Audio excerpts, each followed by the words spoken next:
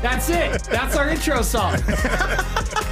I can put the music and stuff in. Okay, put the music in before that, but keep that in. Okay, deal. Hi, it's What If. I'm Spencer. That's Ryan. That's Sam McCullough. Hello, motherfuckers.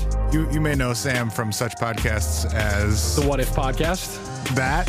Yeah, you were very, very early on. You were one of our guests. Couple, right? Wow, you remember the topic too. I only do Sam Jackson related podcasts with you guys. That was I think that was a single digit episode number. Wow, I thought you were going to say listener number, which would have made sense too.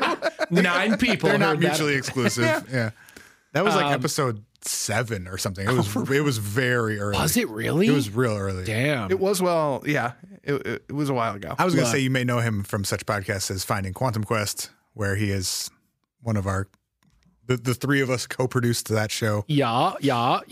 And depending on, We did find it. We did it. Good job, boys. We found Quantum Quest, not just founding Quantum Quest. Oh boy, I'm not taking credit for that.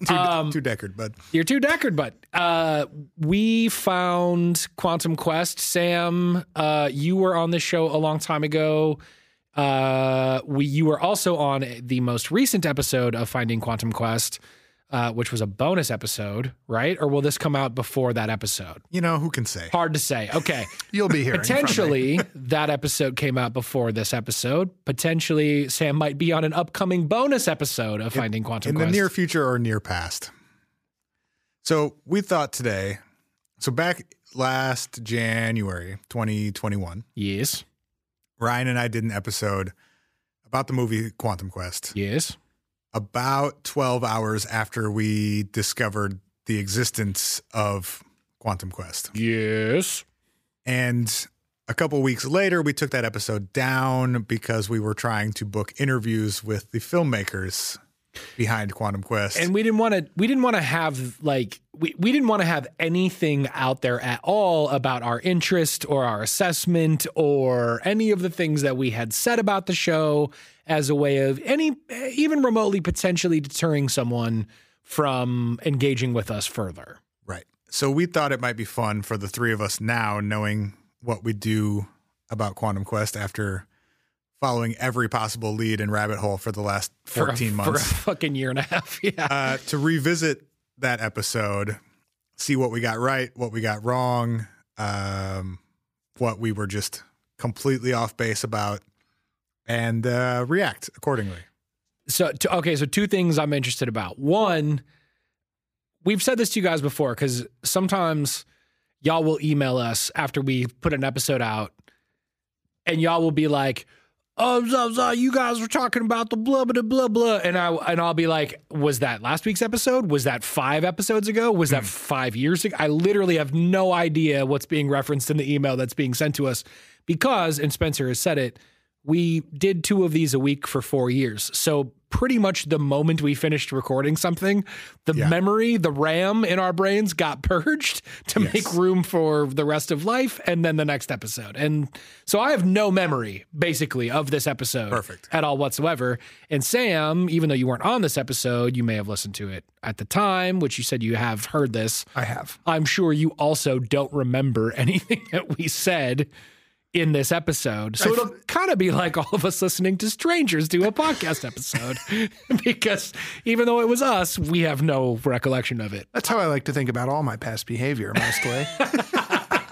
I listened Things to a stranger did. I listened to it recently because I had to cut it up into clips. But Sure. I also do have a pretty good recollection of a lot of our kind of early pet theories, some of which came early on, but after you guys did this episode. Sure. And some of those maybe from were that episode pretty in wild. some ways. Yeah. Quick question before 2 things before we proceed. One, I think this is the first in-person in the same room episode of the What If podcast recorded in over 2 years. Fuck, that's true, dude. So for that. Grip it and rip it, bud. Secondly, so let's freaking go. This is a different podcast. Under which we have no contractual obligations to any of our collaborators for perhaps a different podcast that we do. Oh, Spencer's my lawyer. Are we allowed to talk about the thing that we're not allowed to talk about on the other show? Oh, fuck. I am too many beers deep to be making decisions about that. We will leave it alone. Okay, here we go. Oh, wait. Unless we don't. Wait. Wait. Unless after this third beer, somebody says something. Yeah, too many or not enough. If the spirit of the sweary boys overtakes me, I don't have any responsibility for that. The spirit of the sweary boys is my new favorite phrase. These are roughly in order of how we discussed it in that original episode. Yep. Here is the intro. Oh, wait. Do we need to tell people, like, go listen to Finding Quantum Quest? Otherwise, this will be dog shit and not make any sense? It'll still be good, but you should do that too. Yeah. All right. Yes, definitely listen to Finding Quantum Quest. I just think this will have all the spoilers possible for that podcast. So you should go listen to that before you listen to this. So there's a movie named Quantum Quest. Full title, Quantum Quest, a Cassini... Cassini Space Odyssey. Yep. And it's an animated film produced by Digimax, which is a Taiwanese animation studio, and Jupiter 9 Productions. It started production in 2007 and was released in 2010. Okay. We got the basics right. I didn't realize brimming with innocence. No idea what lays before him. Brimming with innocence, not brimming with confidence. You're figuring it out. I didn't realize how disorienting it was going to be to hear our own voices as we comment against our own voices. Yeah. Well, we'll figure it out. Yeah, it's fine. Yeah, we were just sort of like getting our feet under us on the topic. It was a typical What If episode where I had started, quote, researching the episode. Preparation. Just barely before we record the episode. 24 hours, not even in advance? Probably less, yeah. 2 to 4, not 24. Am I making this up, or did Ryan admit in the middle of the episode that he hadn't read any of that research, or is that just... Oh, that's the whole bit. Yeah, okay. Yeah. Ryan does not prepare for our episode. No, I'm aware. Yeah, okay. I'm just wondering if that was specific to this one, or I'm just importing that memory from one of 40 about a year other into episodes. doing this show, an agreement was made that I don't do anything other than show up and record. Full stop. Great. Mm-hmm. Yeah. So yes, I definitely probably acknowledged at some point in that episode that I did not know what was happening and had no idea what was happening. I was there to react purely. Yeah, that's been our dynamic. Yeah, it works. that's the bit. The system works. The main mystery is that no one knows what happened to it or how to view it. And then the secondary mystery is like, how the fuck did this movie ever get made? I think we successfully answered all of those. How did it get made? What was the other one? What the fuck happened to it? Yeah. And where can we see it? We have an answer. So the what the fuck happened to it was, I don't know how to put it concisely. No one wanted to buy it, and people stopped. They did a terrible job of selling it. And then they stopped promoting it or trying to sell it. Yeah.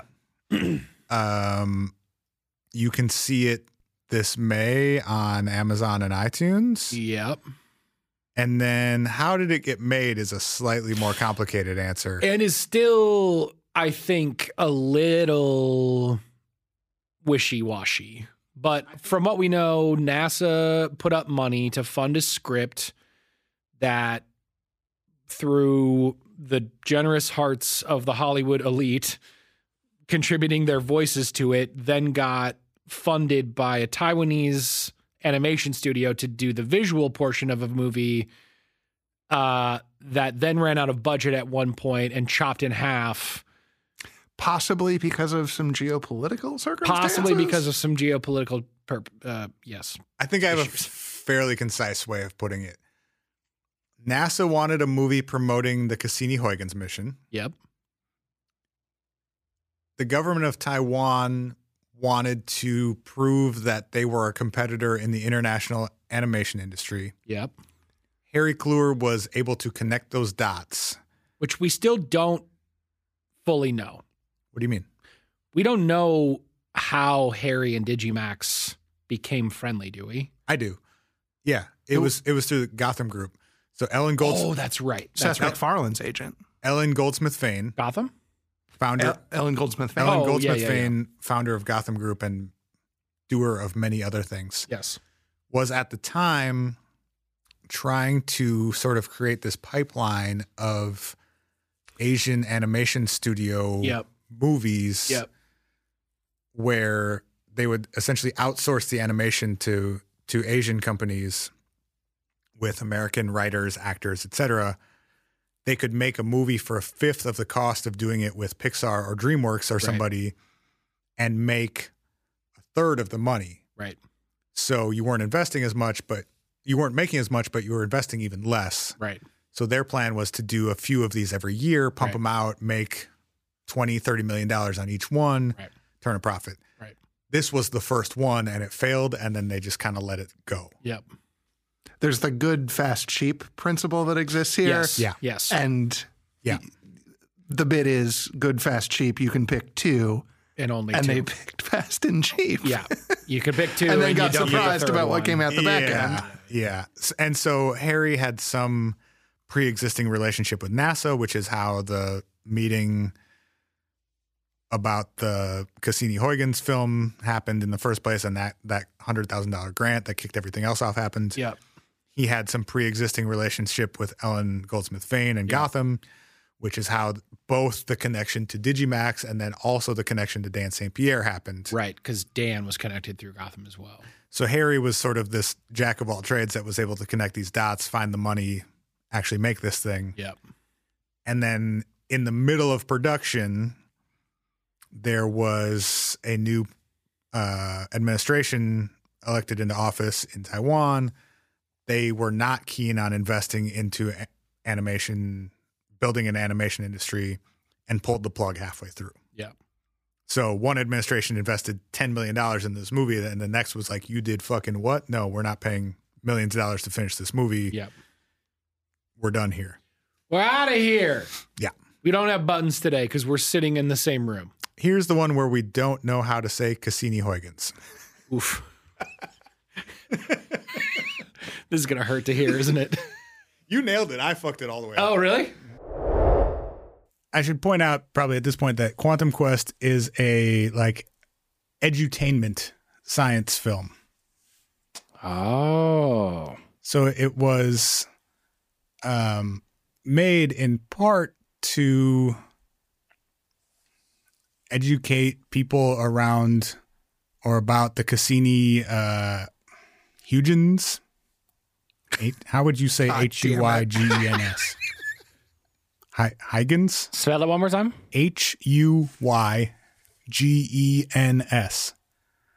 Huygens? Huygens. The Cassini Huygens.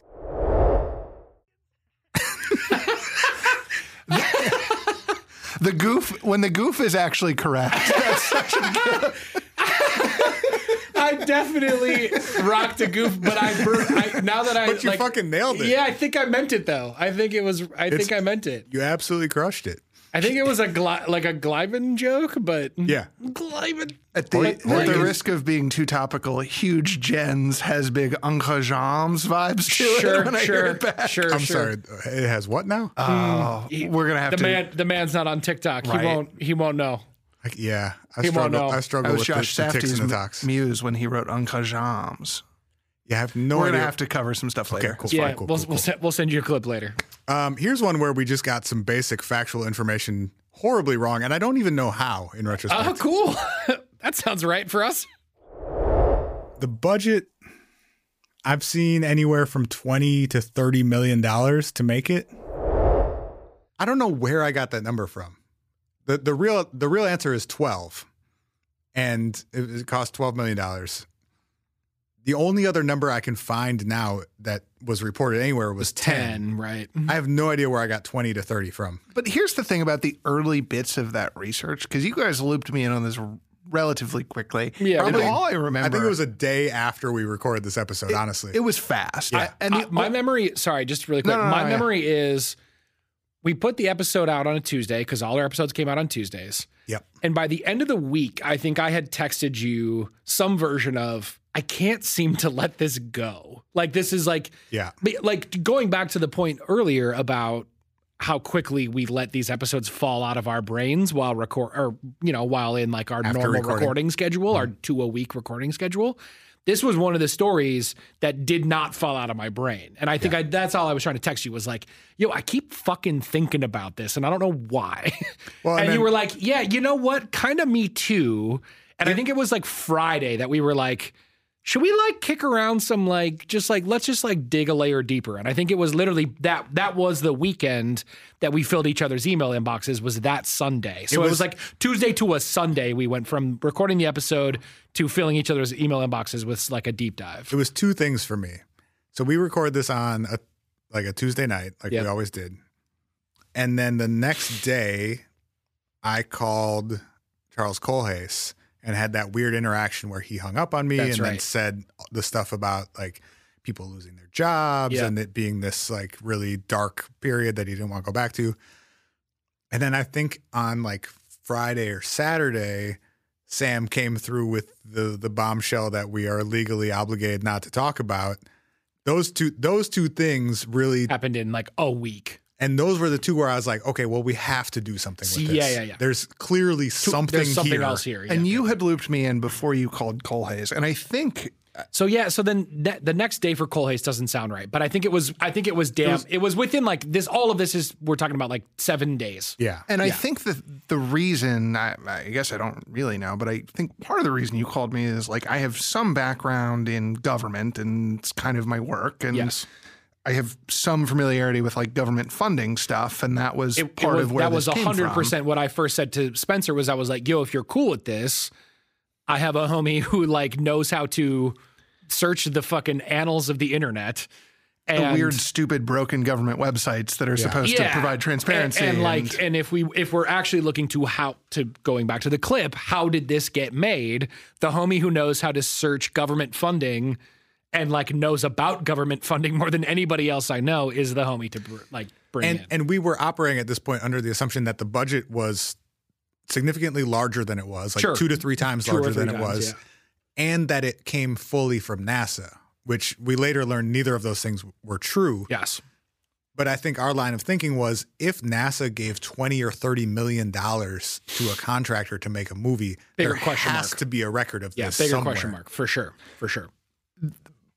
The broader thing about the beginning of this that I remember from all the research is it was all there was so little about this film that existed anywhere legitimate that so much of it from the rip was like Wayback Machine and Google Archives and all of these things that I have no confidence I could replicate finding again, to your point about like, where the hell did I get that number? Yeah, like, right. There's so many nuggets that seemed like anchors in the moment that were like weird, God only knows where they came from. Well, they're all in a Google Drive of screenshots now, but... Oh, did you? Absolutely. Oh, absolutely. Let's go. I have all that stuff, yeah. We got Instagram fucking shit for days. Let's go. Yeah, I have all that shit. But that was totally it, of like, we were pulling shit from message boards and like archived versions of horrible websites from 10 plus, all of it was at least 10 years old. Yeah, some significantly more. I was just like, within the last week, I was trying to go back and confirm some shit about other screenings of this movie, like the international screenings that happened. Like, I just learned from this dude, James Hayter, in the last couple of weeks that there were screenings in Taiwan and Singapore and London, which we didn't know even when we were recording Finding Quantum Quest. Yeah, I'd love to actually ask Harry about that too. Like, was he present for those? Did he go with the movie? Were there educational components? He only had U.S. distribution. So we asked them about that, and they were both right. I know there were Asian screenings, but like Digimax didn't tell us anything. So at some point, Digimax was like touring that film more or less. Yeah, because they had exclusive rights to it in all of Asia. Yeah, that's right. But anyway, I was trying to pull something from like a Taiwanese science center's website, right? To just confirm that they played this movie at some point. And the whole website is built on Flash, and you literally like you can't even display it anymore. No, for sure. So it's archived, but like your browser won't even load it. No, because there's nothing to archive in a Flash program. Yeah. And like the full website was Flash. There was like nothing else on it. High tech at the time. Yeah. Probably looked really cool. It probably, totally. All right. I labeled this one Cast is Nuts. One of, to me, the most interesting pieces that we have not called attention to yet is that the trailer opens with like 12 names of people who are the voice talent in this movie. And it's like 12 of the most famous people you've ever heard of. The cast is fucking bonkers. Sorry. Didn't mean to cut myself off there. Gotta keep the Sweary Bros brand strong. Cast is fucking bonkers. Classic move. I buried the lead when describing this thing to you. But yes, that was another part that like clearly got our attention right from jump. Yes. Well, and again, it's one of the things going back to our assumption around the budget of why did this disappear if there was $20 million of NASA money into it? Another version of that was, why did this disappear if there were 12 of literally the most famous people you've ever heard of involved with it? Like, that was another thing that just was such a not red flag, but like just such a huge, like, does not compute. Yeah, does not compute. And I think we were assuming at the time that those people were paid like their regular rates too, which would have made this whole thing way less feasible. A very reasonable assumption, by the way. Right. We later confirmed that was not true, but an assumption I still have questions about, though. I mean, maybe not still have questions about, like, it's not that I don't believe Harry and Dan and their take on it, but it seems, I don't know, how you got all those people to agree and show up at a time where, like, how does Sam Jackson's agent ever answer that email or ever answer that phone call? Twice, to be clear. Twice, like, it's one thing to build this, like, all-star cast of folks once. But you succeeded a second time. And I go, Is that also Gotham Group related somehow? Do you go through, like, a top-down? All those people do charity work probably, right? Like, sure. So I wonder if you view it, and so your manager or your publicist or whoever, your agent, is filtering those types of things. And I mean, if you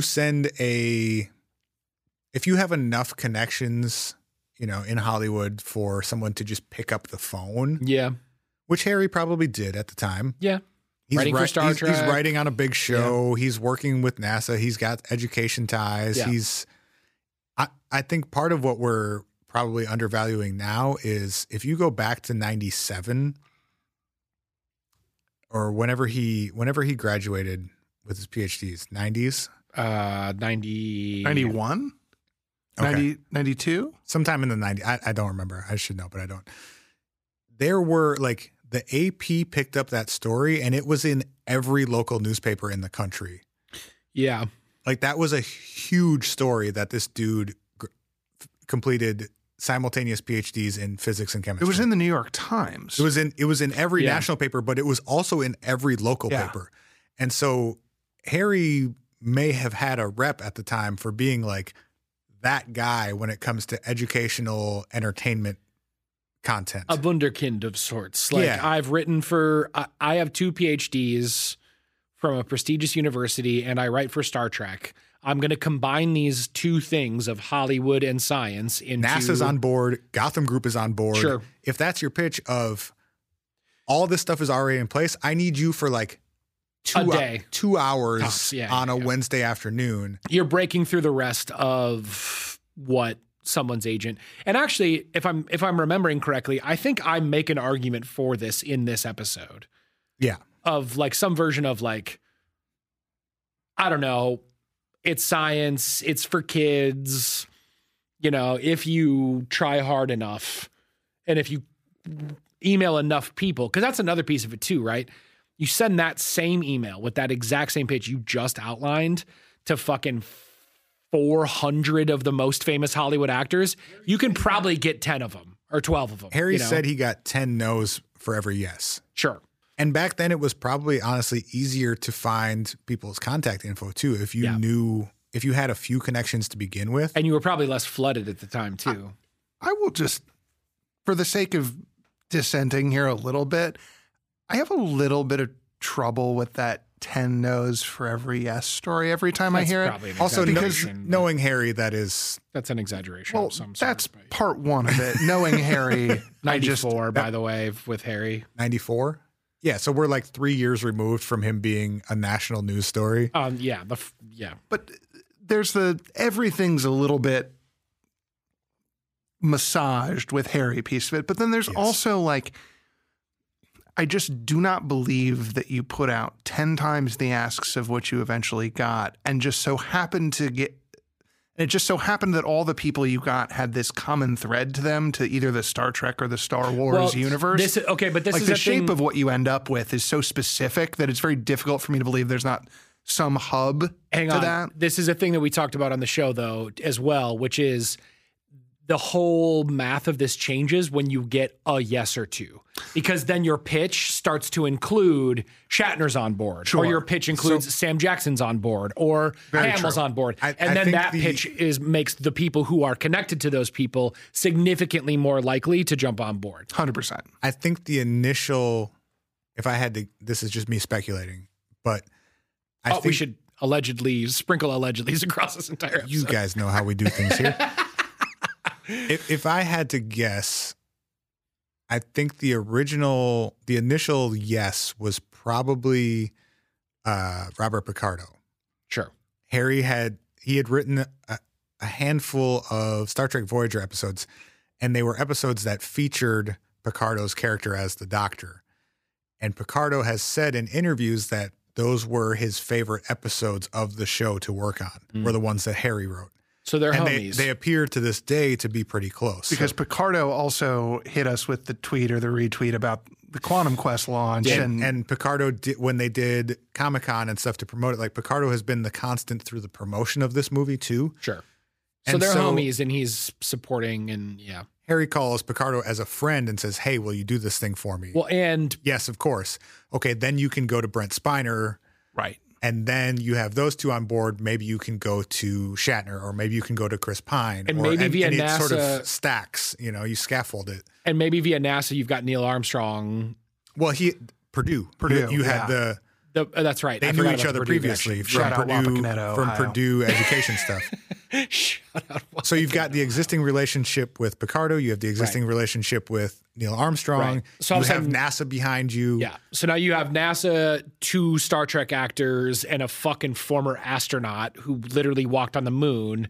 And now when you go to fucking a favor from Travolta is a lot less daunting. You go to Sam Jackson, or you go to whoever, and everyone's like, well, that's a lot more appealing than like, I'm the fucking guy here, or at least sticking my neck out. Or at least they open the email. Right. The wildest one. Your manager is going to answer that phone call way faster. Yeah. Right.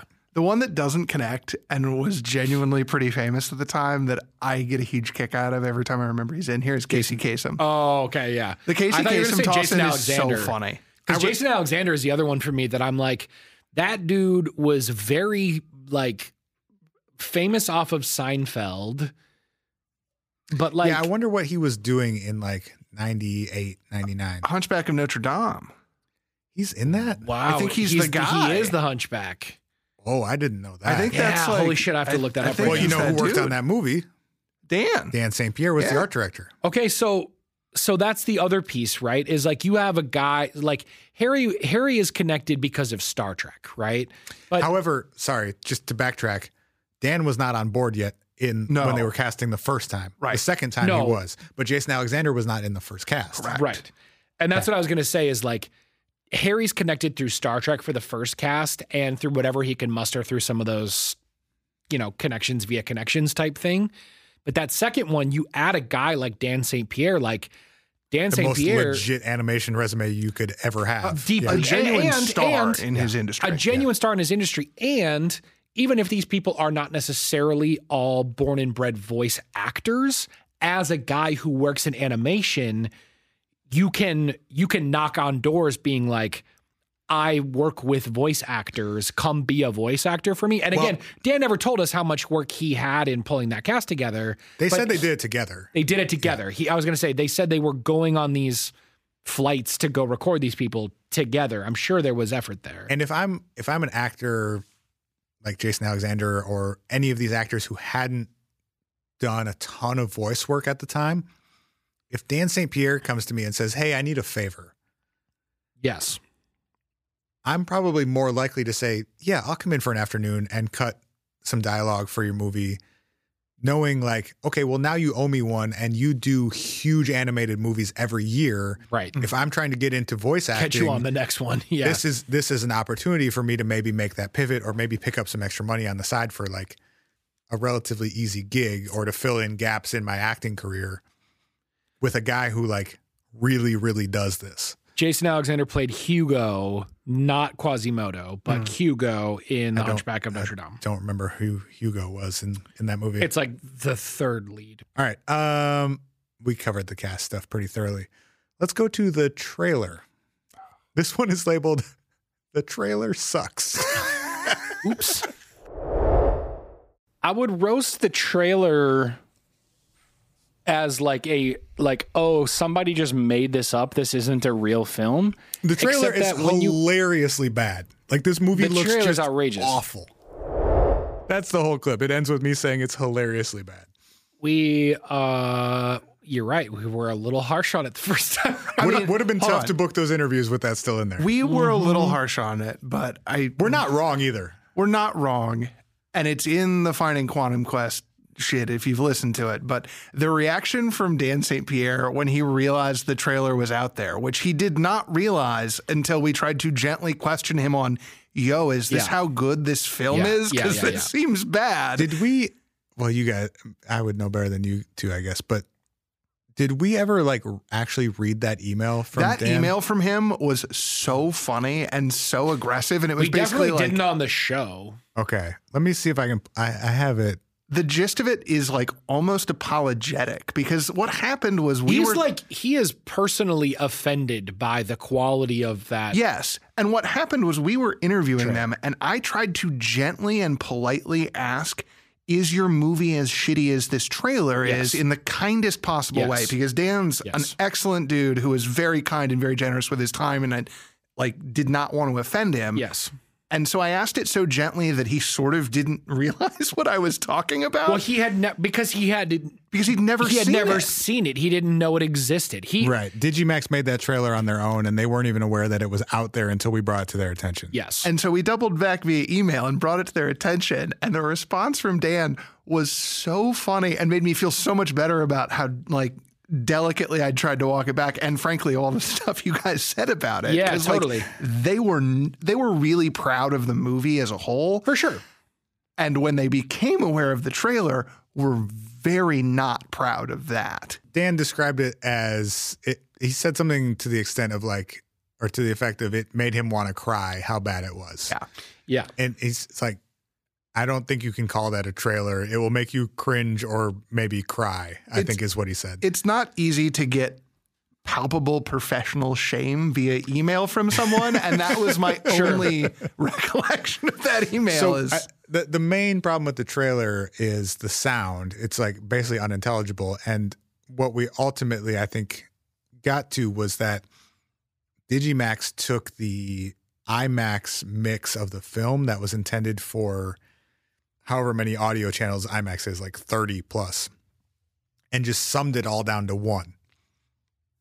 And so things that are supposed to be happening in ultra surround sound are all coming from one channel and laid on top of each other. And so it's all at the wrong volumes and things are canceling each other out. And it's a mess. So they weren't aware that any of that was even happening. And Digimax completely botched it, it sounds like. So if you've seen the trailer for Quantum Quest, that is not actually representative of the movie itself in terms of quality, specifically when it comes to sound. Yeah. Okay, next up, this one's just labeled Skywalker Sound. Skywalker Sound handled all of the sound and music for it. As in George Lucas Skywalker Sound? Yeah, as in the company that does Foley and mixing and voiceover and all things sound for all of the biggest fucking movies in the world. Yeah. So that shit's not cheap. They have 62 Oscars, by the way. Yeesh. Is that good? Is that good? A bunch. It's that's more than I have. It's pretty good. It's still 30 or 40 less than Meryl Streep, but it's pretty good. I think that is hitting on a thing that we've already addressed a couple times. but I think is just worth restating, is a thing that I think we're probably off about at the beginning is the budget piece. We were so sure that there was just there was this Huge pile of money. disastrous inconsistency between this movie cost this amount of money and how do you pay for Skywalker sound? How do you pay for Samuel L. Jackson? How do you pay for William Shatner? How do you pay for a Taiwanese animation studio? How do you pay for all this stuff? Yeah. And get this product? Like we were so sure that this was like there was some accounting issues with like how this movie was created. Well, and to be fair, there was to some extent. Some former presidents of Taiwan went to jail for what you could call accounting issues immediately after this movie was finished. Financial mismanagement of sorts. Whether that is legitimate and or related to this movie, I don't think we'll ever know. But Sam, you have thoughts? No, You're making a lot of faces at me. I come to the What If podcast for all my geopolitical information, and so I'm happy to listen to this play out. No, I wouldn't. Sure. I wouldn't. I absolutely would not do that if I were you. There's a reason that we did not dive super deeply into that whole part of this story on Finding Quantum Quest because I am not equipped to do so.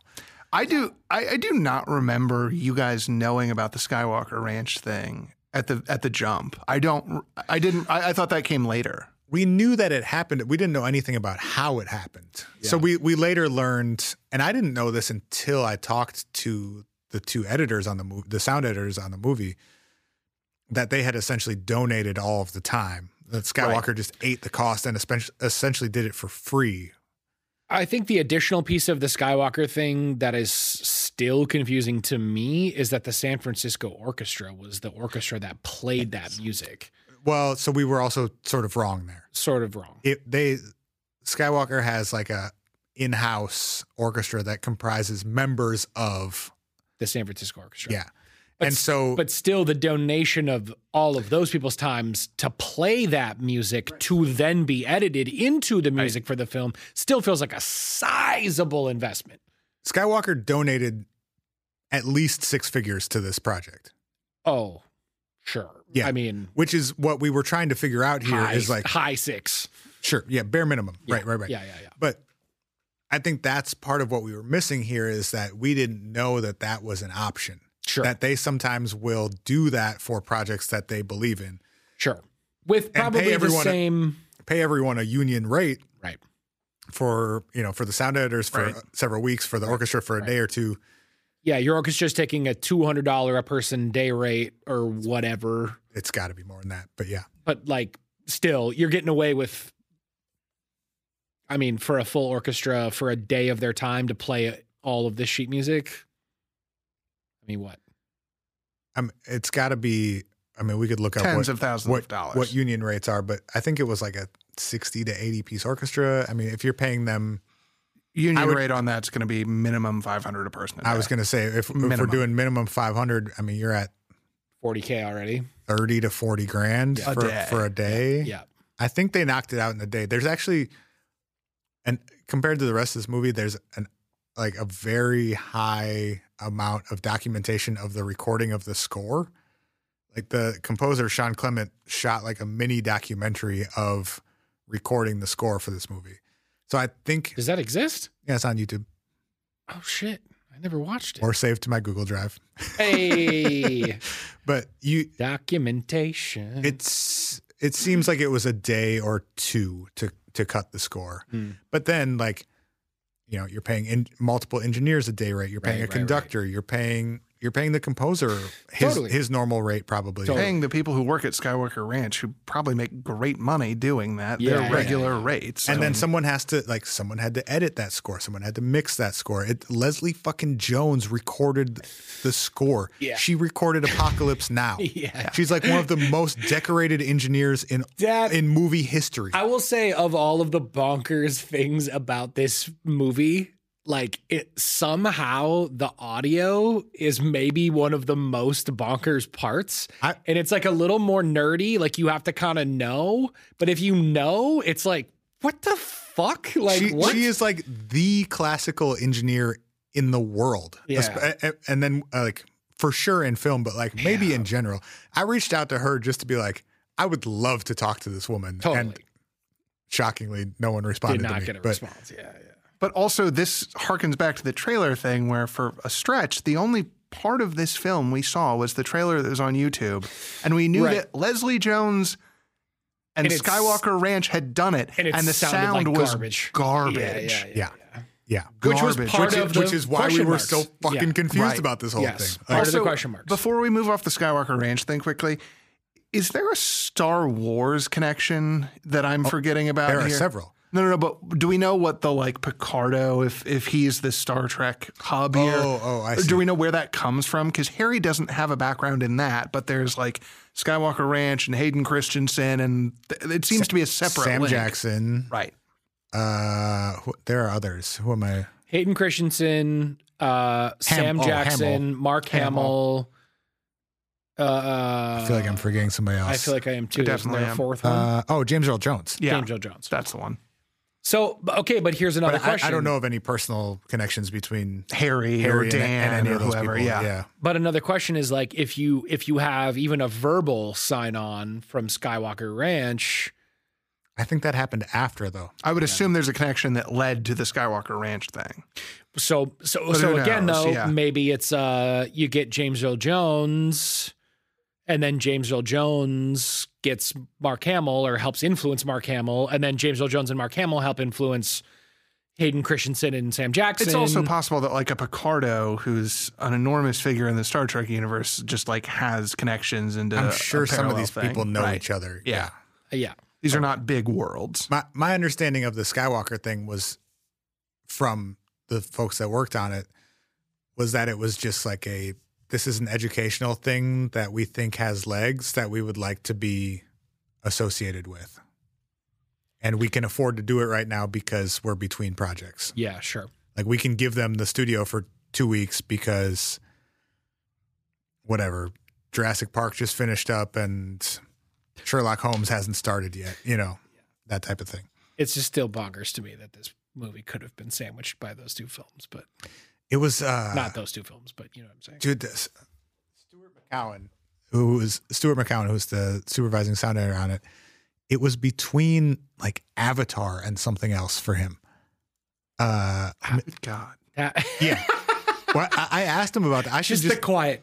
Good God. I should just upload that interview with him in full because it was a fucking great interview. I And it actually just, like, thought about that when we were talking about Finding Quantum Quest. Should those just be bonus episodes of the show? Like, why not? it just didn't fit into the narrative that we ended up telling. But That's like, what I'm saying. Like, as a full bonus episode, like just intro it as, hey, we talked to the people who did the audio here, and like we thought it was still interesting. Fuck it. Put The it other out. thing that I never quite got full clarity on, which is still one of my favorite stories from this entire thing, is that the audio got done at Skywalker Ranch, but there was also I believe, wasn't the surfing Taiwan incident guy a sound editor technically on this? No, he was an assistant editor. Oh, okay. The Yeah. editor and assistant editor, according to Dan, got arrested for surfing during Yes. a typhoon in Taiwan, which I guess he didn't necessarily contradict that.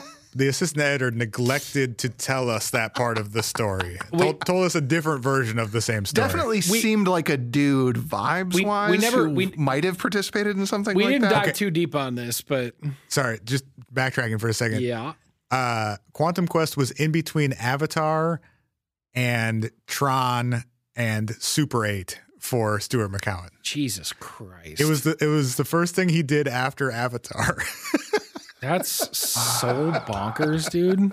Story's That's about as good. So Oh bonkers. boy. He did Indiana Jones and then Avatar and then Quantum Quest. Jesus. Yo, a series of just like these people were in Quantum Quest. Here's what bookended that for each of them would be pretty wild. Yo, Yeah. honestly, that would be fun. Just like a full Before timeline. and after, Yeah. this is what happened. Okay, so then we talked about the sound of the trailer, which I feel like we've covered at this point. Yep. This one's labeled, "How did Harry get this contract?" You have $30 million. Even if all of that is coming from NASA and it's pitched as like this educational opportunity, right? Like this is going to be, it's got all these big actors on it. Kids will be interested in it. Right. We can screen it at, science museums and planetariums, and we'll do a second run with schools and all that stuff. Right. It doesn't have to make its money back because it's coming out of NASA's education budget, whatever. Right. You're still getting a $20 million contract from NASA. How does a guy who's made 0 films and an animation studio who's never released a film in the United States get that contract? And then with a no-name director, like no one who worked on this film in any capacity had any sort of clout in Hollywood. Right. How do you get Samuel L. Jackson, Mark Hamill, Chris Pine, Jason Alexander, William Shatner involved? So that's one way we were just wrong about a bunch of shit. Yeah, we botched that for a variety of reasons. Yeah. Stan St. Pierre, an absolute monstrous fucking mountain of clout. Yeah. In the space. Our budget was totally off. The budget was off, and the budget didn't come from NASA to Correct. then hire a studio. We found out later through the show. Budget was from the studio. The only budget that came from NASA was, as far as we're aware, to commission the creation of the script. $100,000, which makes so much more sense. And then Harry was the one who went out into the world to get that film made with budget from the Taiwanese government via this Taiwanese animation Did we studio. get full clarity on the 100,000 was the only money they ever spent? No, we did not. Okay. Well, wait, what do you mean? Well, because some of what we bumped into was, I at least learned a lot about how the NASA budget and the JPL budget actually manifest when you start trying to look for this stuff, that there's enough weirdness in the JPL and NASA space that there are some pass-throughs that exist that help to obscure where exactly that money goes ultimately. And some of that is like probably national security stuff, but some other stuff like this kind of gets caught in that machine. You're where saying, is it possible there could have been more dollars here that we didn't know about because of those pass-throughs? Yeah, because I think what we realized here is that because JPL, the Jet Propulsion Laboratory, is housed within Caltech, what happens is the government grants Caltech some amount of money, and it just shows up as a generic JPL budget line item of a massive amount. And then what happens after that at a private university in California is a little squishy, at least for public records up to their purposes. discretion. So I think what you're describing is the reason that my FOIA request didn't come back with anything. Some of that too. Is because it would have been categorized as a more general education outreach budget, or just it was all ultimately under the Cassini-Huygens budget, which was like billions of dollars, or $1 billion. And then it's distributed by JPL, which is technically Caltech, which is then not under FOIA. Wouldn't show up in a NASA FOIA request. So the only source we have for that number is Harry. Yeah. So I'm assuming he's telling us the truth there. We haven't been able to confirm that. Right. We also haven't seen anything that conflicts with that. Yeah. So I've been taking that as probably correct, but no, I guess we can't independently verify that. We just hit a wall with that one that I think everyone's going to hit eventually. Well, and the response from NASA was a little bit weird in that they didn't say that those records aren't available for those reasons of it's through JPL, because I filed the FOIA through JPL specifically. So they implied to me that that was the right path to get that information. And I had a phone conversation with their FOIA person before filing it to confirm, would this be the right way to approach this? Yep. Here's the information I'm trying to get. Yep. And their response was that they didn't have a record of it, but records of that nature from that era would have been destroyed according to their policy. So basically they were saying you waited too long. We don't have records of that anymore. Even if we knew, it's messy and doesn't tell us anything, and it's kind of weird. The mix of that specific interaction, which the records didn't meet our policy.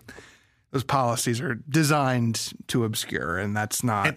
And we addressed that in the show too. Of you have plenty of other records from that era. Like, are you sure? Stuff you're proud of happens to last beyond the deadline somehow. You documented from your inception in the 60s. Yeah. Right. Yeah. But you mix that with, the things that, with our general experience with Harry's relationship with the truth and embellishment and whatever, and mix that with your Charlie Kohlhees conversation. And I still have a bunch of questions down that particular avenue that I'm not sure we'll ever get answers to. And that's a good point of like, okay, so you grant Harry Kloor or Jupiter 9 Productions or whoever $100,000 to write the script. Well, then you brought Charles Kohlhees back to consult on it. So you were, I'm assuming, paying him something. There's So that money is not directly going towards the production of this movie, but it is money that would not have been spent had you not been working on this movie. Like, you're paying Kohlhees to work on this film now. And also, like, Charlie Kohlhees is, the way we've been talking about Dan St. Pierre in this conversation is like a titan in his field. Like, Charlie Kohlhees is that and then some. Like, he is arguably one of the more famous and successful people to ever work at NASA. For what it's worth, though, we also did have a conversation about the fact that the Kohlhees piece was likely, if not certainly, not Kohlhees coming back to NASA to manage this film specifically, as much as it was that there was an education initiative and he was supervising multiple films that had been treated similarly.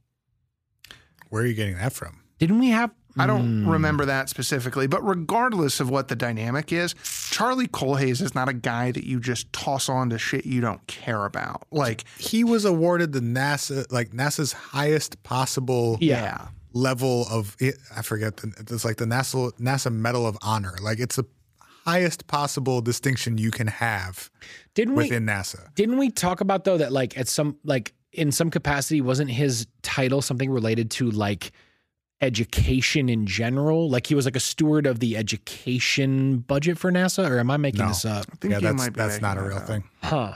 He lists on his own resume that he was working specifically on Quantum Quest. Okay. Which is why we contacted him in the first place. Yeah, I don't know why that's which, again, like, for all of the famous people that it's easy to gush over from the Hollywood standpoint and all of this. Yeah. Charlie Kohlhees is that for the like government space exploration science side of this. Like, he is a super mega star in that space. Yeah. And this is another thing that I wish we could have gotten into more in depth in the main arc of Finding Quantum Quest. But like, he was a pioneer in that space in terms of navigation and mission design at JPL and at NASA. Like, this dude designed the Voyager missions. He laid out in the 70s a practical Mars mission, which is like something that is still being debated now. Like, this dude was way ahead of his time and pushed space exploration as a whole farther forward than most people. Right. As well as some like computer animation stuff. And then on top of that was like a pioneer in animation in a way. Yeah. Because it was the imaging link for some of those NASA missions. So he hired Jim Blinn, who basically like, for all practical purposes, invented computer animation. He hired Jim Blinn to work at JPL because he was like, I think this is going to be useful for us. I can pay you to come do it over here. We have the computing power to do it. I'll work with you on it. And so Jim Blinn invented techniques that are like still being used today in computer animation while he was working for Kohlhees at JPL. And those Voyager animations that they did, like the first publicly available computer animations of any kind in the 70s, they made those. Jim Blinn and Charles Kohlhees together made computer animations for the first time, basically, that were then viewed by literally billions of people around the world. Yeah. And they got schlepped onto this project somehow. 10 years after he retired. Yeah. He retired in 98. Like, this was the thing that was important enough. I wish we could have worked with Kohlhees on this project. He just wanted none of it. Yeah. And I'm not sure he's in a position to like participate. Yeah.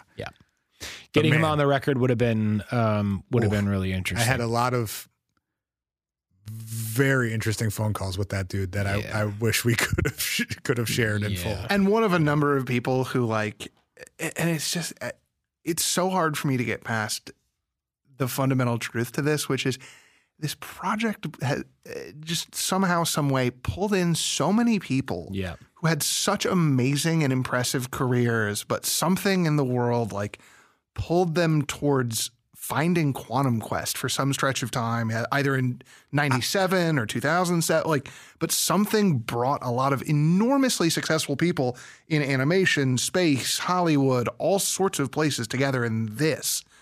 And to not know like where that came from or why it happened, like, is very fascinating. It's really hard still to wrap my head around the fact that like Charles Colhase, Carolyn Porco, Dan St. Pierre, John Travolta, and like the fucking San Francisco Symphony Orchestra all worked on the same project. Yeah. And then no one ever saw it. And then no one could see it. Yeah.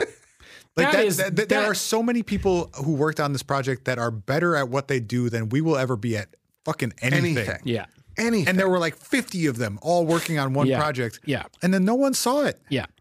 That is, I mean, what you're saying right now is the crux of why we like felt like we needed to go blow this motherfucker up. Well, and then I think the other thing is that like the guy in the center of it is, while enormously talented and very smart in many ways, not at the same caliber as everybody else.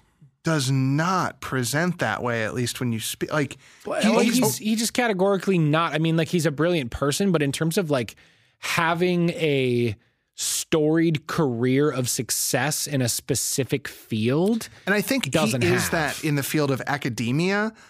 But that's such an odd sort of hub to then pull from all these other places. I'd like to push back on that a little, though, because you need someone who can connect all of these dots. Sure. Or the whole thing doesn't happen. That's true. For sure. And I think that is a skill set that is often overlooked. Yeah, of like, connector. The only reason this shit happened is because Harry insisted on it happening. Yes. And so while he doesn't have like this peak of skill in one area, the ability to pull something like this off is a skill unto itself. For sure. That is not often recognized. No, that's fair. Right. I've written for Star Trek and I can put the science piece together of these two things. But it's more than that too. I'm just saying I have the academic background. Yes. I have the education background. Yes. I have the entertainment background. Yeah. Yes. And I'm going to work my ass off for free on this thing for a fucking decade to make sure it happens. Yes. Like that's a very specific blend of skills. Completely. That was exactly the blend of skills required to make this thing happen. Or it would not have. Yeah, and I 100%. think that's right. And I should recant that. That's a little unfair. I think what I confuse sometimes with Harry is that he does have that specific set of skills in a really strong way. And he is a really charismatic guy. Like from all of our conversations with him, there was a sizable amount of eye rolling, but I was also never bored for a single second. And that guy's like vision is really palpable, and he's good at communicating it. And I think we're all here and we're fascinated by a thing that doesn't exist without him. Yeah. And I think the thing that I confuse sometimes is the thing that he was, in my mind, still kind of he is not a project manager. He is not a person who is good at he was good at gathering all of it. He was maybe not good at maximizing all of it once it was in his hands. But to your point, those are different skills. And the gathering bit of that is still really impressive. So that's very fair. And he is nothing if not a guy with a vision in every little corner of his life that we have accessed, at least. Like that dude has a clear vision that he chases relentlessly. Which is like kind of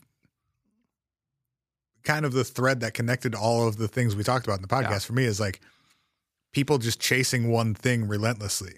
Yeah. His was objectively like a little sillier than like, we're going to send a spaceship out to Saturn. Well, and in his defense, it morphed a couple of times, I think, without his say-so. But of course, there's all the circumstantial shit as well. But I have found myself at that point too of like, what the fuck is this guy? But like the dude has done and is doing shit that like other people aren't doing. It was never boring. No. And I mean, to the contrary, like he did something 10 years ago that has us fascinated, like still. And he's still. When none of us have ever pulled off a project like that. No way. Not with this level of. None of us would be able to be honest. And he's still doing stuff that like is really kind of wild. I mean, if you throw a Google on Harry Kloor's name, you will probably find the robot company he's working with. And like, it is some genuine, like straight out of sci-fi stuff. It's similar in that it's like, it seems kind of absurd. And like, I don't really get what he's doing. And also it's way beyond me. Like I wouldn't be able to do any of the shit that he's doing. No, he's genuinely a brilliant dude in just a way that I haven't experienced anyone else being a brilliant person. It's a complete, like, the thing I think Harry believes in more than almost anything else, and what links his NASA work and his academic work and his entertainment work, is he clearly believes in this idea that some amount of technological advancement is the result of sci-fi kind of like pushing folks to imagine certain things being real. And that's true. And then engineers come in on the back end, or scientists or whoever. That has happened throughout history. Yeah, that's real. And he believes in that pipeline. And it's a thing that I like. The notion that my role in the world is to make fictional things real. Yeah. Is really foreign to me. And other people are going to think you're a fucking weirdo along the way. Other people are going to think you're a fucking weirdo constantly. And that is just the space he occupies. And he embraces. Yeah, he doesn't give a single shit about that. He doesn't care about any of it. No. And like, you know, we asked him some kind of like dicey questions or some like pointed questions, and he would just kind of like laugh and whatever. And every now and again, he'd be like, "You want to see my new robot?" And would just derail an interview showing us videos of some robot he built making a gin and tonic. And like, I don't know what to do with that, but it's not because it's wrong. It's because I just don't know what it's like to move through the world like that. Right. Yeah. Okay. I feel like we've covered a lot of these indirectly. This one I think is sort of at the crux of what ultimately sealed Quantum Quest's fate, though. Because that's the other thing. You were never planning to do a theatrical release of a 45-minute movie, right? There's no market for 45-minute movies. So I think we mostly answered that one of like, no, there's not. And also that's not what they intended to do. And they were trying to do the best that they could with the movie they were forced to make. Yeah, they were forced to make a 45-minute movie. They didn't elect to make a 45-minute movie. Yeah. To that point, just in like the what did they make? If there is one thing related to Quantum Quest that I could like snap my fingers and be like, I want that. I want to see that and how that worked. I think it might be the original pitch to some of these actors of like, what did they get sold on? Like, what was your original idea of what this was supposed to be? Yeah. That's obviously pretty far removed from where it ended up, but was so tantalizing that list of people said yes to it. Right. Like that's the thing, because that initial pitch email or phone call or whatever. Yeah. That would be like, what did they get sold on? Because that thing seems like it must add something to it. Is it anywhere in the ballpark of what actually happened? And one of the things I'm really, really, really fascinated about, and I have no idea how any of this shit works, is like when this thing comes out in May, theoretically, someone owes Chris Pine some chunk of change off the back end of that, or someone's got to tell Chris Pine this is coming out. No. There do are any of these of ways people to react once this comes out and go, oh, I was in that? So they're going to get asked about it, I'm certain. Contractually, like you were probably just taking a day rate and no points because you thought you were doing a charitable thing of some sort.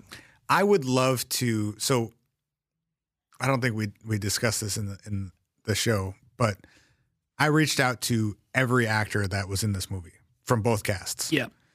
And the only person that agreed to an interview is Jim Meskimen, who's in the show. I got 3 total responses. One was a yes from Jim Meskimen. One was a hard no from Jason Alexander. Oh, no, sorry, 4. Hard no from Jason Alexander, hard no from Sandra Oh.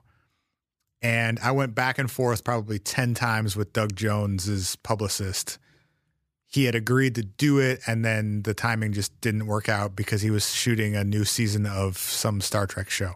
And I got a hard no from Shatner, whose agent said, if you look at his Twitter bio, it says, I don't do podcasts. Yeah. So no. Yeah. Oh my God, dude, can you imagine the podcast requests that Star Trek adjacent people get?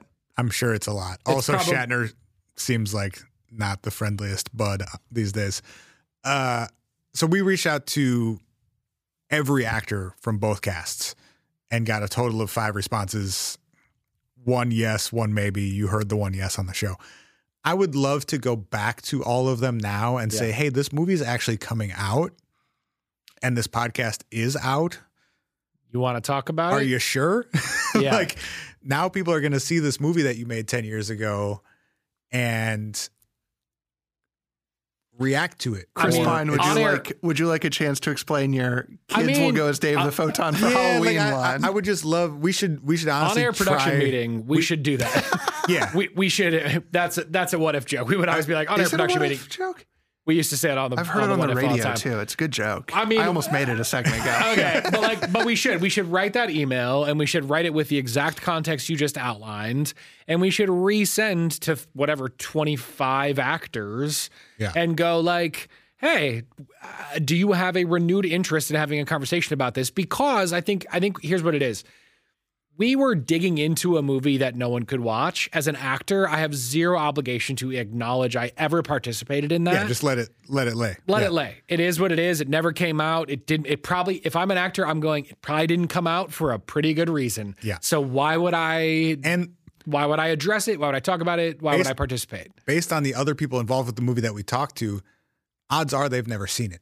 Right, because neither is it literally anybody else, particularly people who worked way more intensely on the film than people who were just voices. It's also fucking editor didn't see the final cut, which I don't even understand how that's possible. For sure.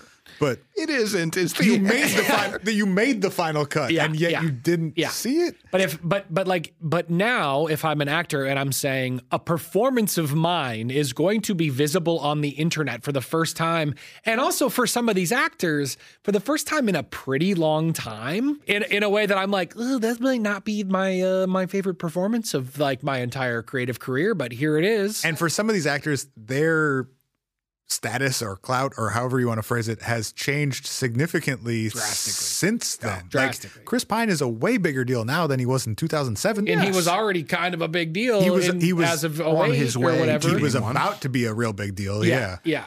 Also, for all of the weirdness that led to all of this, that led to this whole story in the first place,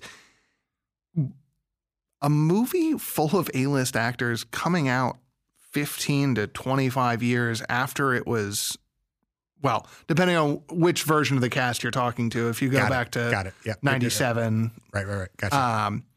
But doing that work and then it never becoming public is not the most atypical thing in the world. I'm sure that happens all the time. But doing that work, well, and one of the things, to go back to our weird pet theories from the jump, is one of the things that I got told by a couple of people who have some connection or relationship to Hollywood is, oh, this might be a thing that just had to get produced to fulfill a contract and never had to get shown anywhere, or to like end some insurance thing, or like there are all sorts of weird technical contractual reasons to like make a film, put it out one place somewhere. Like, that's not the weirdest thing in the world. Yeah.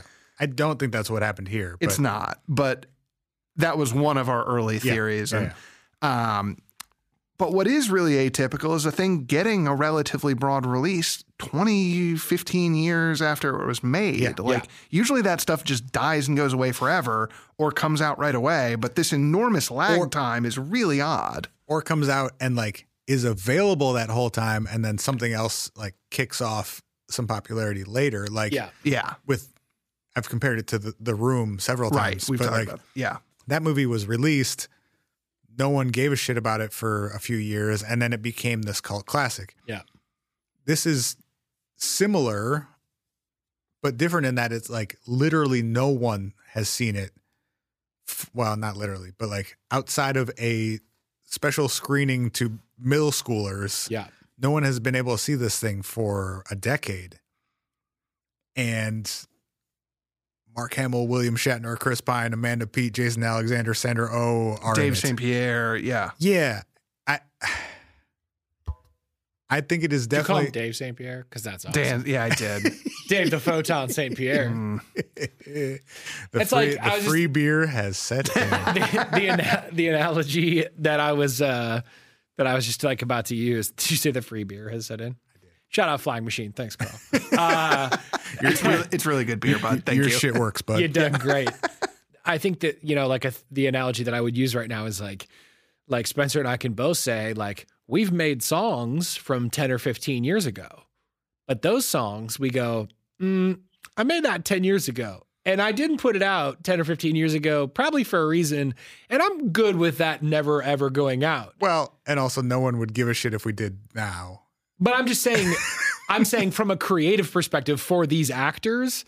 I would be super nervous if somebody was like, that's what I'm saying. Hey, this thing you did 10 years ago that you forgot about the next day is now going to be on Amazon. That is would you like to comment? That is exactly what I'm trying to say. Yeah. Is like you and I have made shit 10 or 15 years ago that we let die 10 or 15 years ago. For a good reason. For a fucking reason. Yeah. And like those things are going to stay in a Google Drive or get deleted out of a Google Drive and like never come out. But if you're an actor and you don't have control over this release, and again, to your point of the fact that many of them have never seen it, they don't actually know what the output is of that performance. Like, that's got to be kind of fucking wild. I would guess most of those actors didn't see the final version of the movie. I would guess they never saw a single animated still of any of it. If the editor didn't see any of it, how would any of the actors have seen any?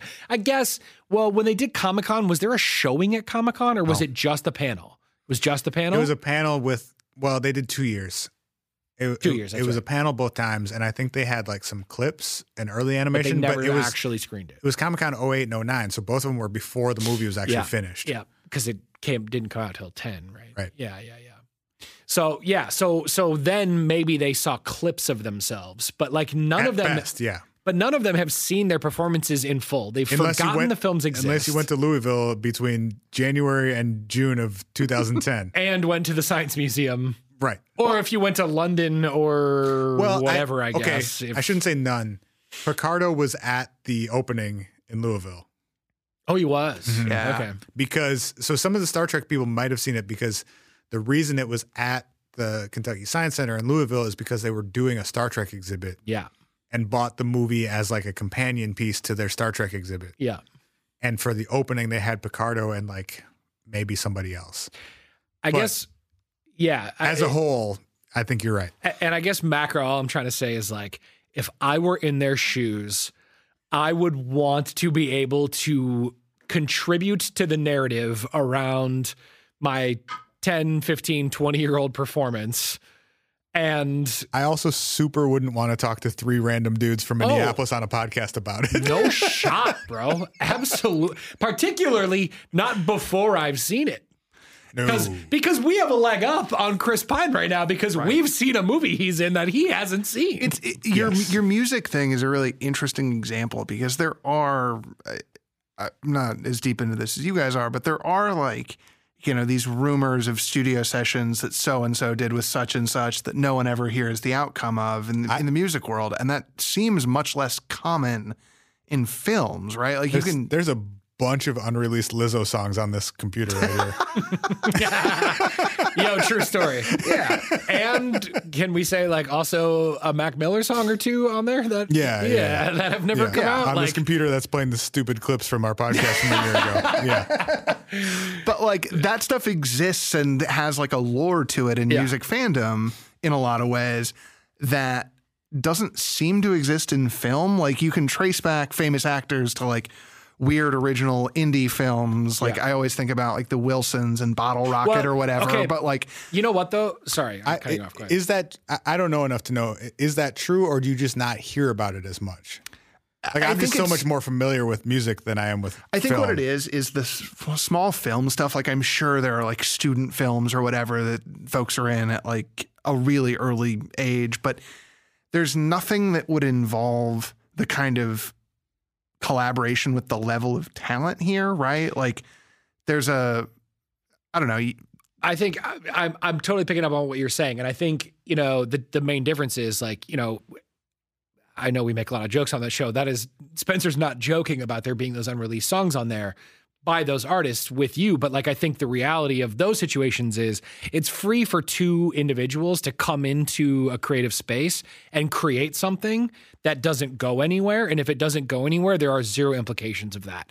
When it comes to making a piece of media with these levels of actors, there's usually in Hollywood an investment behind a film that requires another, like, it requires something happening with that. You just need a lot more people. And more people, right? You need more people, so more people are involved, and that boosts the investment. More money, yeah. And if there's more people involved to make a movie happen, there's more investment. And when there's more investment, something needs to happen to recoup that investment. Well, and that goes back to a thing we've talked about like 3 times on this episode, which is that was the thing we kept not understanding is how are all of these expensive big name things all attached to this thing? And they were like, Louisville, and we're good.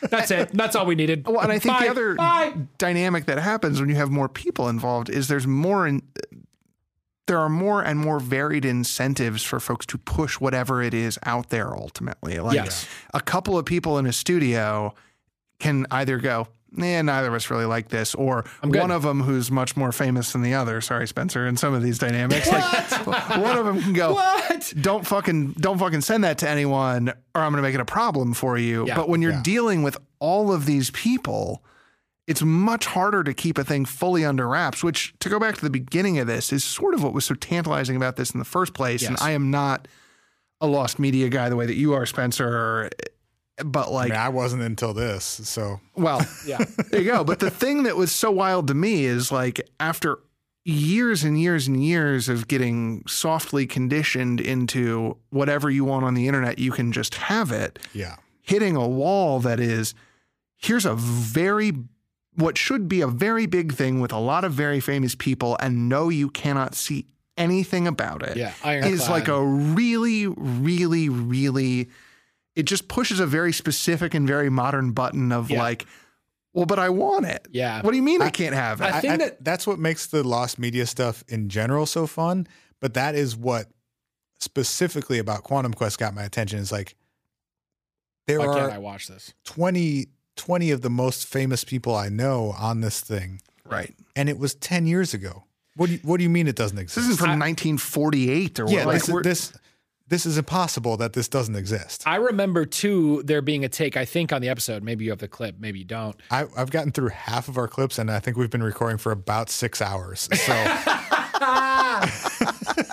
Do you want to play any more of them specifically? There's like 2 more that I for sure want to get to, but go ahead. Okay. Say what you need to say. Just one that I think we talked about in that episode is a take that I don't know if I had it or you had it, but we had, I think, in that episode, which was like, at a minimum, and I really, really mean that in its truest literal terms, at a minimum, this movie probably could and should be making $25,000 a year on streaming services. Just based on the cast names alone, could you not be selling that movie for $4.99 rentals on Amazon and make $25,000 a year? Which is exactly what they're going to do now. But I know, but that was part of going back to your point of like, why can't I have this thing? And the tantalizing piece was that piece specifically was like, you could and should be making $25,000 a year. So whoever, we didn't even know. We were like, whoever owns the rights to this, wherever in the universe this could be owned, who is not taking the opportunity based on the participating characteristics of it to just make that borderline passive income on an annual basis off of whatever creative asset they own? We had to bring it to the producer's attention that he should be doing such a thing. And now he is. And here we are. We are. It's also deeply wild to me that some of what we got from him was just like, oh, no one ever thought to ask before. That is the craziest part of this whole story to me is that when we first hit him up, We should have put this in the show. We didn't. I don't think we have him quoted because it was in an email and not audio, but I think we mentioned it at some point.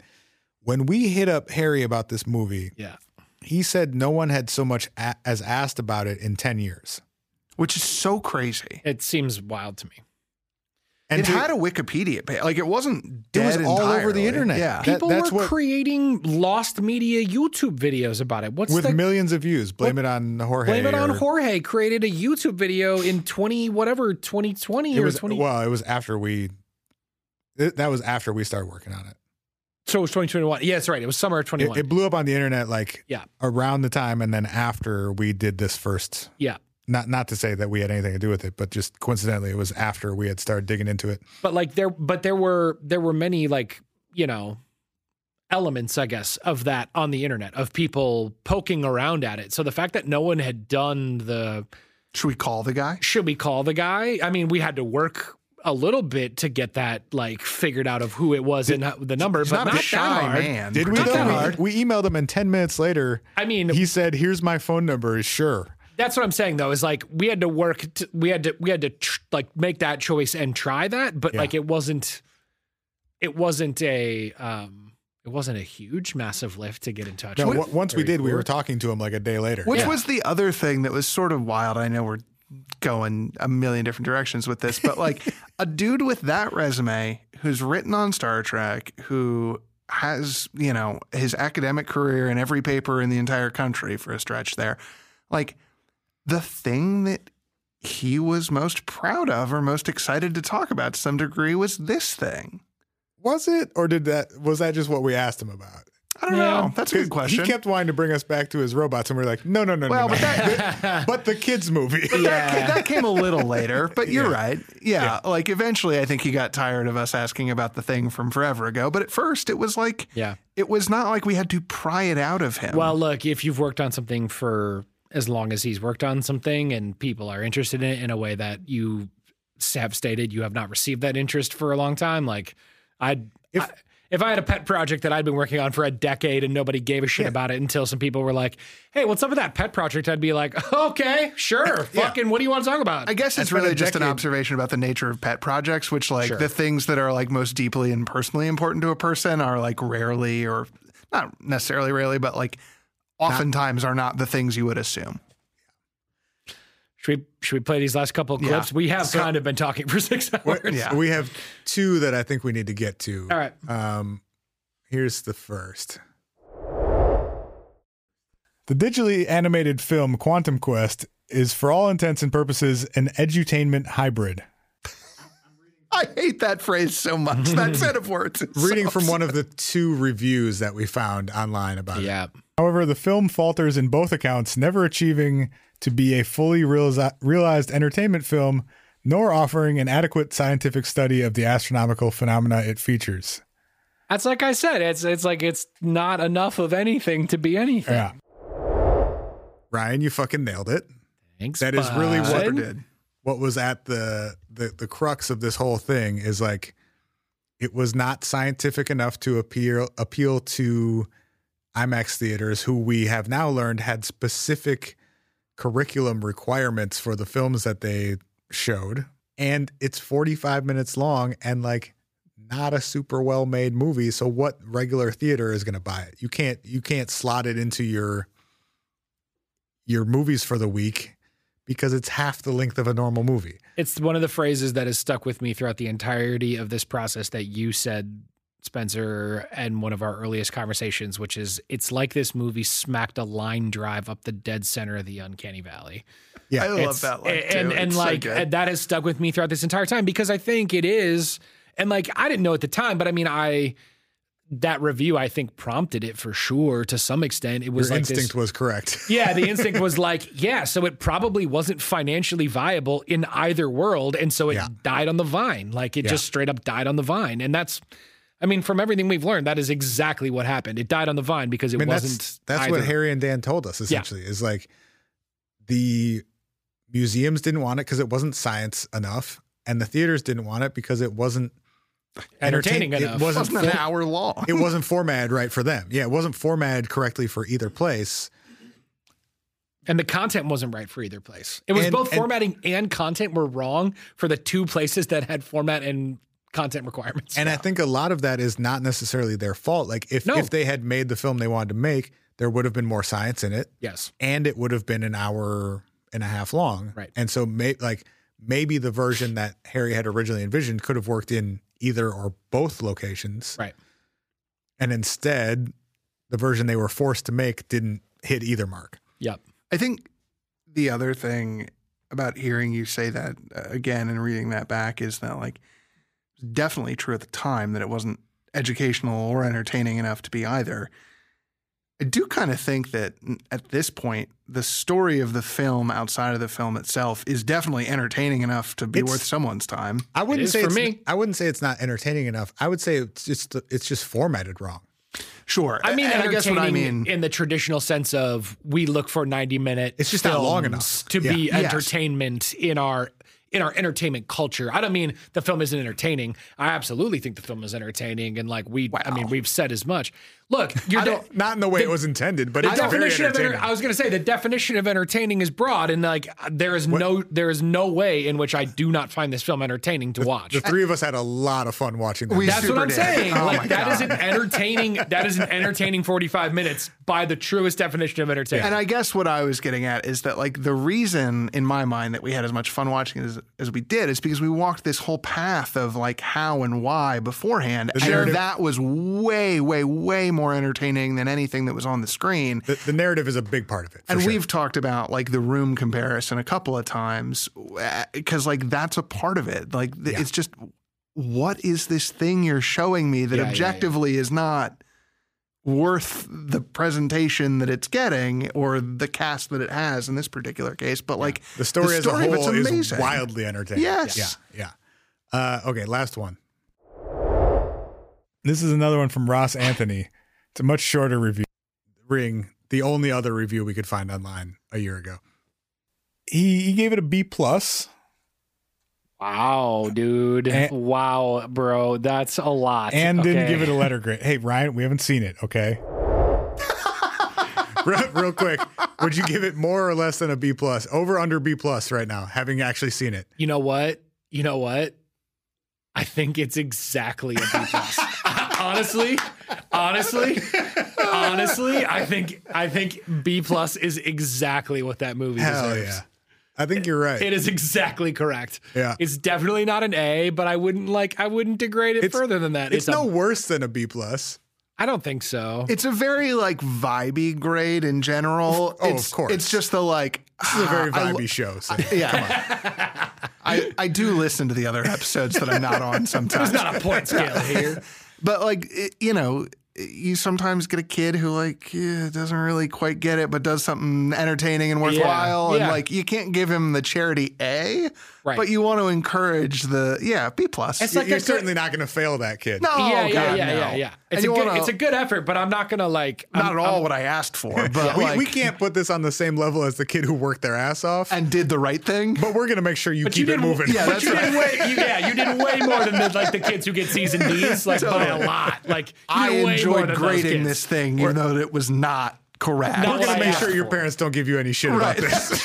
You know what it is? Do you ever have a teacher where like you got asked to do an essay and you were like, hey, but hold me down though. What if we did like a video project for you instead? I was the teacher that was always like, yes. Yeah, okay. Show me your So, weird ideas and okay. I'll give you a passing grade. And that is exactly what this is. NASA asked Harry Kluwer for an essay and he was like, hey, yo, but what if I use some Lego figurines and make you a movie? And they were like, well, show me what you got. And he was like, here's what I got. We They were already like, cut the check. Go nuts. If you're in the business of reviewing IMAX movies, like, what are we doing here? Like, how are you grading the like 45-minute bear migration film? Like, But- what are we talking yeah, about? Like, yeah. I'm sorry, do bears migrate? I don't know, dude. What am I? No, but like, is this a biology like, podcast? I was tracking It's not what immediately. I agreed was to. like, yeah, that's about ish what most Like, what am I? yeah, totally. Like, what are we doing here? Like, Yeah. we're getting, sharks, just sharks. Yeah, Like, sharks. Yes, and it's just Bears, 45 bears and sharks and tornadoes. Yeah. This would be a Totally.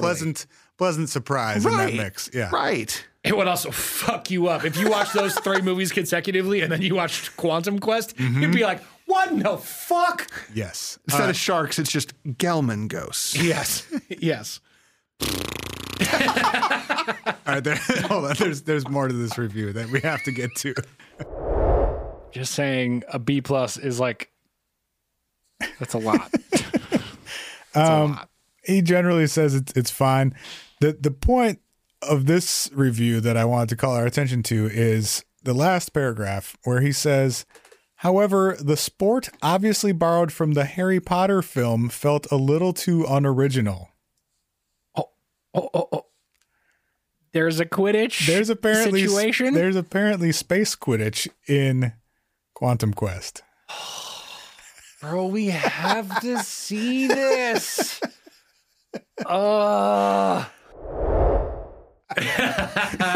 When I first heard that, I was like, this has to be some sort of like completely over the top exaggeration. And having seen the film, It's very I literal. don't know how else to explain what goes on. It's exactly besides space Quidditch. Yep. There's literally no other way to describe it. I thought it was very, very funny that this movie debuted in Taiwan alongside the last Harry Potter movie in IMAX. The one screening in Taiwan was they had 2 movies. It was Quantum Quest and it was Deathly Hallows Part 1. Awesome. Awesome. That's awesome.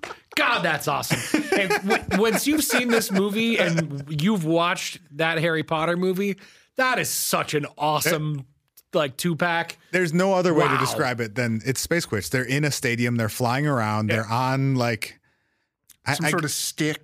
It's like, I guess, slightly more akin to lacrosse than Quidditch is, but like, I mean, yes, you're but in a no. stadium flying, throwing a ball with a stick, and through like hoops and holes and shit. Yeah. It's it's It's incredible. important enough that Dave goes AWOL from the space military to coach it. And ruins his Goddamn, that is Amanda Pete relationship. That is a beautifully succinct representation of a It's very true. real plot point in that film. Yeah, It's the plot point. that is our inciting incident to the whole movie. God bless. Well, I think we should probably leave it at that. We were right and wrong, bud. We were right and wrong. I feel like we've been recording this podcast for about 4 days. 100 years. We've been in this room for a very long time. We were right and wrong though about it all. We were both right and wrong. We got a few things right. Couple two true wrong. We missed wildly on a few other things, and it all came out in the wash. And honestly, that's exactly what we're best at. If you guys had gotten it all right, I would genuinely be pretty worried about you. Yeah. yeah, Like there would have been some real questions. But I mean, I like, for what it's worth, I am pretty proud of like the assessment around like people doing this shit for charity, even though we didn't know the extent of that. The assessment around like it missing both marks. Like, I don't know. Like, I feel like I'm pretty proud of like at a high level, I think we hit a lot of stuff for having no context. I mean, clearly there was shitloads of stuff we got wrong and didn't know as well. But at a high level, I think we hit some pretty big points. our biggest misses were also budget related, Sure. which we just had bad information on. And budget or origin related. Right. Yeah. We went down a lot of rabbit holes based on thinking that this movie had a $20 to $30 million budget from NASA, Yeah, which just turned out to be completely wrong. Totally. And that for sure changes the math on like why this film is Everything else. Yeah. It's still clearly and deeply weird, but it changes the math on the weirdness for sure. Yes. If somehow you've gotten to this point in this podcast and not listened to Finding Quantum Quest, go listen to Finding Quantum Quest. Yeah, this will all make infinitely more sense or any sense at all. Or you've been blacked some out for the more last sense. 3 hours. And even if you've already listened to it and you made it this far into this podcast, God bless you. And if you want to just listen through it again, but only listen to the ads this time, that's fine too. Go nuts. Yeah. If you just want to play those ads on repeat so we can get like $4 instead of $3 this month, Yay. go ham on that. I love the idea that people who have listened this long will just take any direction we give them. I mean, Look, if you sat through that these shit, are the diehards right now. Right. If you can hear my voice right now, I love you. I Wilmington fucking beer love guy, you. send more beer. Those were good. and also there's a decent Carl? there's a decent chance that this is the last ever episode of the What If podcast. It's a distinct possibility. It's a distinct possibility. Look, Spencer and I have at this point basically just said, maybe we just fucking randomly record one on a random fucking Monday and just put it out and be like, whatever, hi, all right, bye. And it just happens. I will say with certainty, this is the last one we have planned. For sure. For sure. We're coming off the schedule. So whether it's good or not, savor it. This is it. Yeah. This is as good as it's going to get. Well, all right, guys, we simply have to go at this point. Okay, thanks for listening to this show and the other one. We love you. Bye.